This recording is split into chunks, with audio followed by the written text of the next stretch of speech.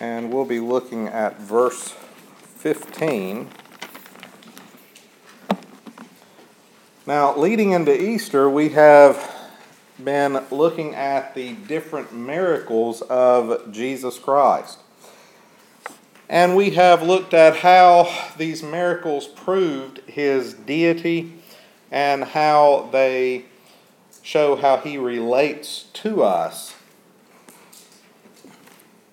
We have also looked at the 8 purposes for Jesus' miracles. What purposes did they have? And today, what we are going to look at, we're going to look at why God the Father sent his Son into the world. And to answer this question, all we have to do is go back to the beginning. Back to the Garden of Eden. Look at Genesis chapter 3, verse 15. It's written, "I will put enmity between thee and the woman, and between thy seed and her seed. He shall break thine head, and thou shalt bruise his heel." Let's go to the Lord in prayer. Our most gracious and loving Father, Lord, as we come before you, just ask your blessings upon the reading of your word. And Lord, I just thank you and praise you for all the many blessings that you've given us. I pray, Lord, that you would be with us today as we worship. And just illuminate your word for us, Lord, and help us just to take what we learned today and help us to apply it into our daily walk. And again, Lord, I just thank you and praise you for the sacrifice that you made on the cross for us. And I thank you, Lord, for the remembrance that can be had of that. And Lord, I just pray that you would just continue to just overshadow us today and help us just to remember that sacrifice. And Lord, I just pray again that you would just give me the words to say, hide me behind the cross, and just bind down Satan and let him have no part of this service. And if there's anyone here today that doesn't know you as Lord and Savior, if there's anyone that needs to make any decision, I pray that you would speak to their hearts.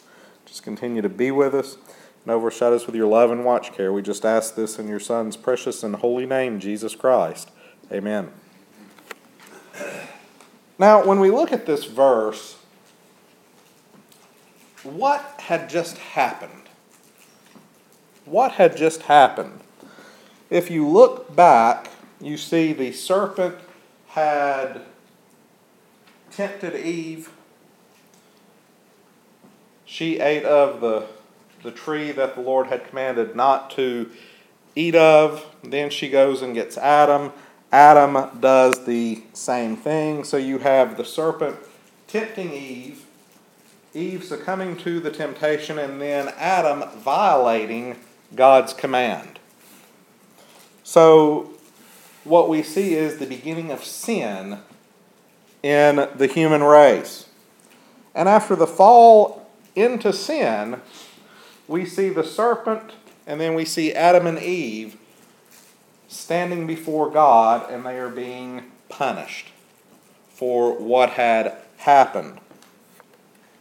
Adam and Eve were punished for their sin, and the serpent is actually, if you look, he is being punished for allowing himself to be used by Satan, because the serpent, this animal, had become possessed by Satan when Satan tempted Eve. So the punishment for the serpent, we see that it lost its legs and it had to slither around on the earth. And then for Adam was punished by having to now till the ground, and it would not produce the best things that the ground could offer. Also, thorns and thistles would arise to pretty much to hurt man, and he would have to work until the day he died. And then Eve was punished by being subject to her husband and also increased pain in childbearing. But they were both punished by being kicked out of the Garden of Eden. But what we see here in this verse is the last part of what God is telling the serpent. in the punishment for the serpent. Look again at what he says in verse 15. I will put enmity between thee and the woman, and between thy seed and her seed. Now right here we see something that seems directed solely at the serpent, the snake.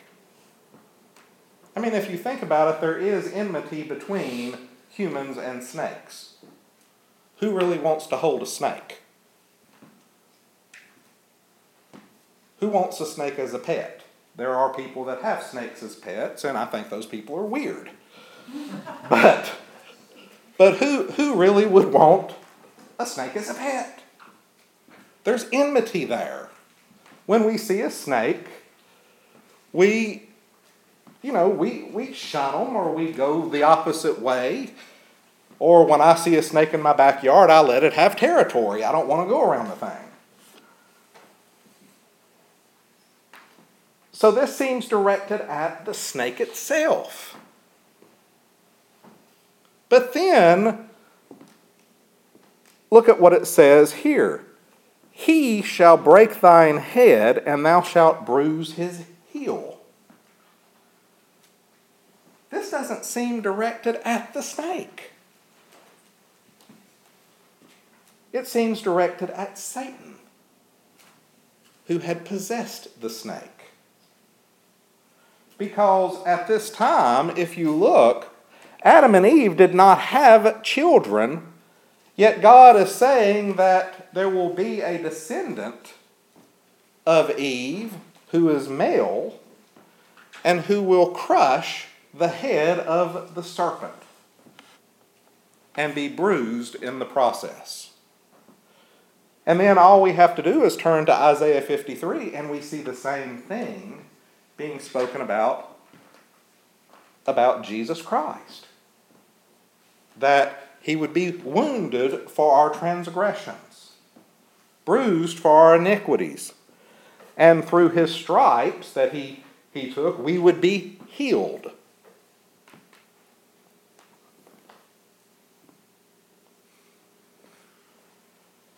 But he shall break thy head.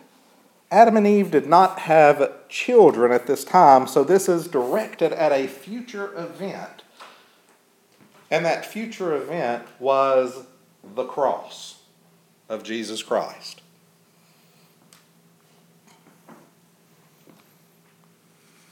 So when Christ crushed Satan's head, what did he crush? He crushed Satan's power. The power of sin, and the power of death that Satan had in regards to humanity. That's what was crushed. That's what was broken. The power of sin and spiritual death. Yet in doing so, when Christ did that, Satan bruised him. He was beaten and nailed to the cross. So when we look at this verse, we can see, in a sense, why Jesus came, why God the Father sent Christ. He sent Jesus Christ to crush Satan and the power that Satan had, to destroy sin and death, and to release us from that bondage that we fell into when we succumbed to Satan's temptation. And think about this. Did we deserve this? Absolutely not. We didn't deserve God to send his Son to die on the cross for us. We didn't deserve any of this. We did not deserve the mercy that God gave us. But out of his love, God sent Jesus Christ to give us this freedom from sin and death, spiritual death. Because that is what Jesus does. He frees us from these things by what he did on the cross. And we see this in Christ's statement to Nicodemus. Look over at John chapter 3 real quick.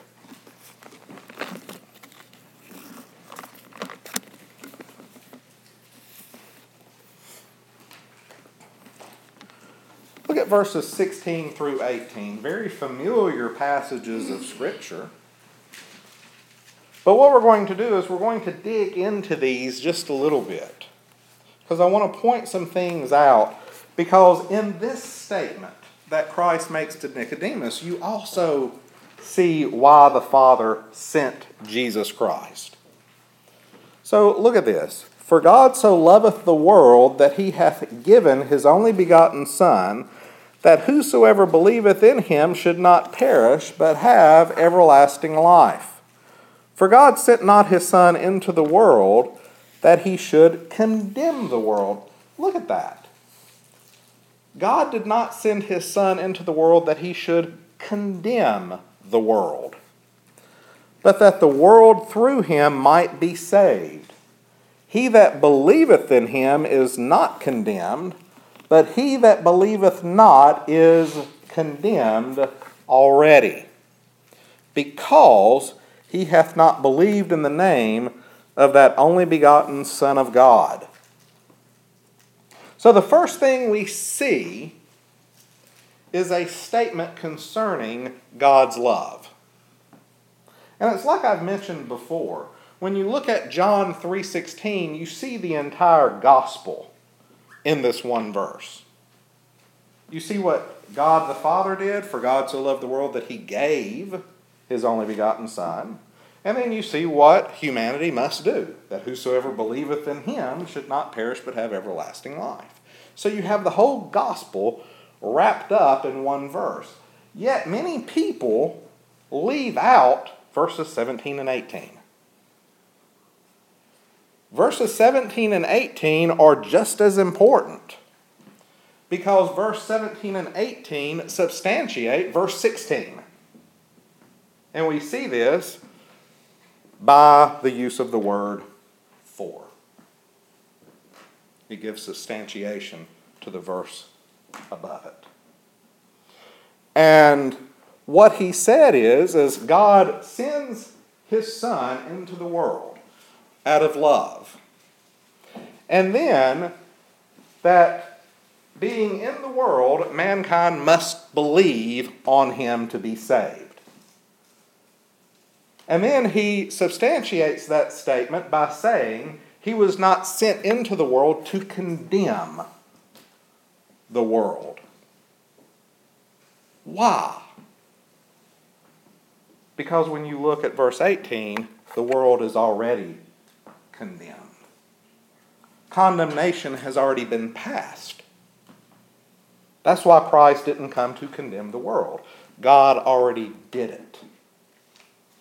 And he did it way back in Genesis chapter 3, when Adam and Eve fell in the Garden of Eden. He condemned humanity. And what was that condemnation that he passed? That man would die because of sin. Spiritual death, eternity in hell, that was what was passed upon humanity in the Garden of Eden. We were already condemned. So God, out of his love, sent Jesus Christ to save us from that condemnation. Out of his love, he sent his Son, that whosoever believeth in him should not perish, but have everlasting life. To have life. Why did he send his Son? So that we could have life. Or as Christ says in another verse, that we may have life and have it more abundantly. To have life and to be freed from the bondage of sin and death. And to do this, what must we do? Jesus tells us we must believe. Believe in him. Again, Christ came and died on the cross to crush Satan's head, the hold that Satan had on us, to crush that power of sin and death, and to free us from that. That's why Christ came. Because think about it. When Christ died on the cross, what did he do? He died in our place. The wage of sin is death, but the gift of God is eternal life through Jesus Christ our Lord. He died in our place, suffering that death, so that Satan and his power over us could be broken. And all we must do is believe on the Lord Jesus Christ and be saved. And again, I want you to notice something, that we are the beneficiaries of freedom through Christ. Freedom from the power of sin. Freedom from the bondage of sin. And then, as Paul points out in the book of Romans, freedom from the bondage of the law because of sin. We have freedom through Christ and not condemnation. God sent Jesus Christ to crush the head of Satan and to free us from the bondage of sin and death, not to condemn us. Why? Because, and this is where we're going to look a little bit more closely at this, we were condemned already. When Adam and Eve fell into sin, condemnation was passed upon us. We were already condemned. We were already condemned. The penalty, the wage of sin, is death. And we were already condemned because of it.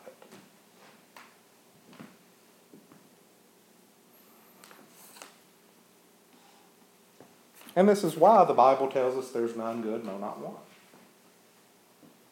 This is why the Bible tells us that our righteousness is like a filthy rag. This is why the Bible tells us, if you look over in Romans chapter 5 and verse 10, this is why the Bible tells us we are enemies of God. Don't sit there and say that God loves everyone and that no one is going to hell. Yes, God is love, but He's also just, and the Bible tells us because of condemnation, we are His enemies. And that is why He sent His Son. Yes, He's love, but you cannot leave out His justice. And in Genesis chapter 3, we see His justice being passed upon mankind because of sin.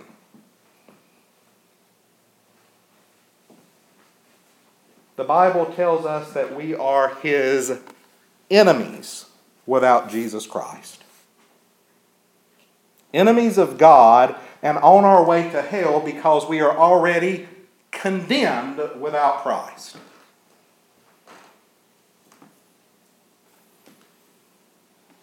And this is why we need Christ.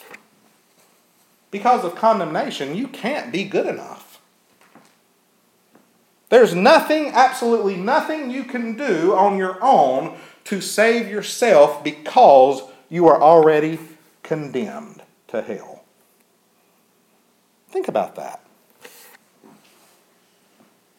If you're lost, and you've been sitting there deluding yourself saying, all I have to do is this, this, and this, and I'm fine, you're wrong.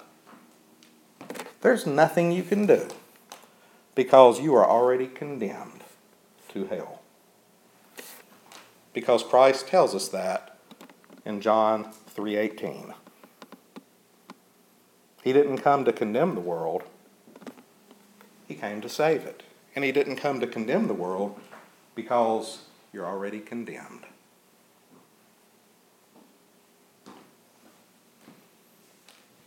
John 3:16 is a great verse, but don't leave out 17 and 18.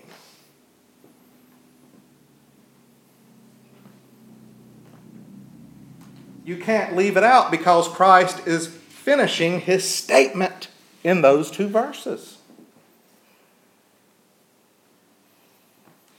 And this is why we need Christ. Why we can't be good enough or make things right or just stop doing this or that. It doesn't matter what we do. We're already condemned.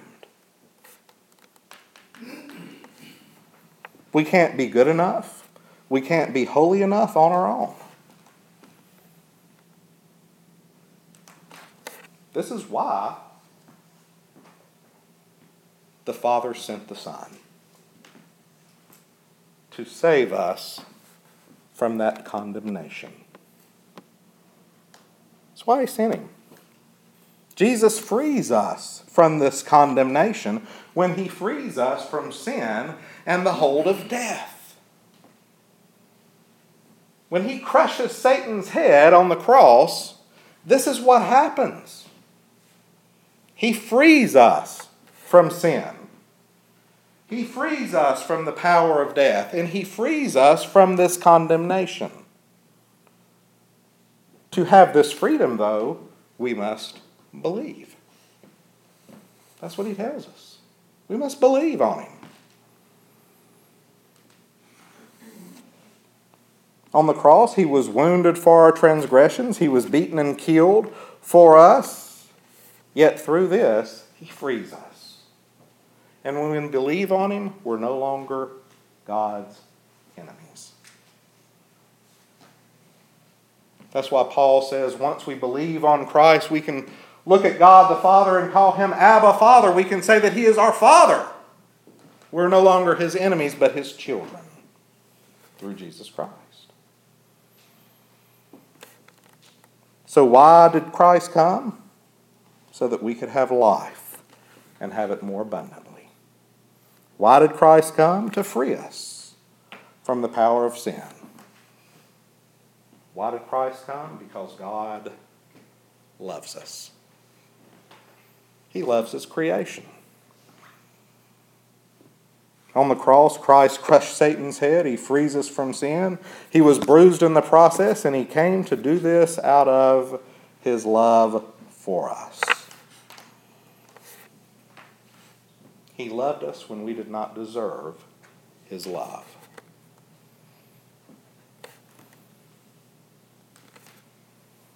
We were already condemned, enemies of God because of sin, yet Christ came, taking our place, taking our penalty, and dying for us out of his love. And I could go on and on and on about why Christ came. But I'm going to leave you with this. Why did Christ come? Why did God the Father send his Son? One word: love.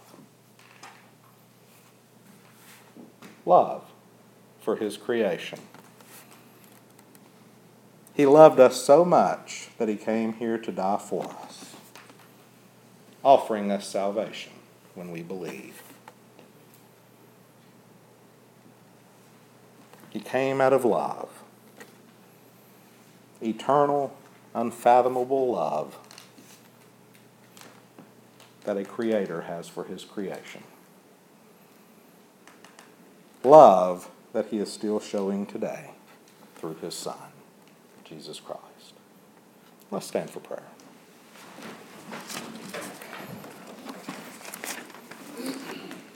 Our most gracious and loving Father, Lord, as we come before you, just thank you for this day that you have given us. I thank you, Lord, for your word. And I thank you, Lord, for Jesus Christ and why you sent him and the love that you have shown us through him. And Lord, again, if there's anyone here that doesn't know you, just pray that you would speak to their hearts. Just continue to be with us. Continue to overshadow us with your love and watch care. We just ask this in your Son's precious and holy name, Jesus Christ. Amen.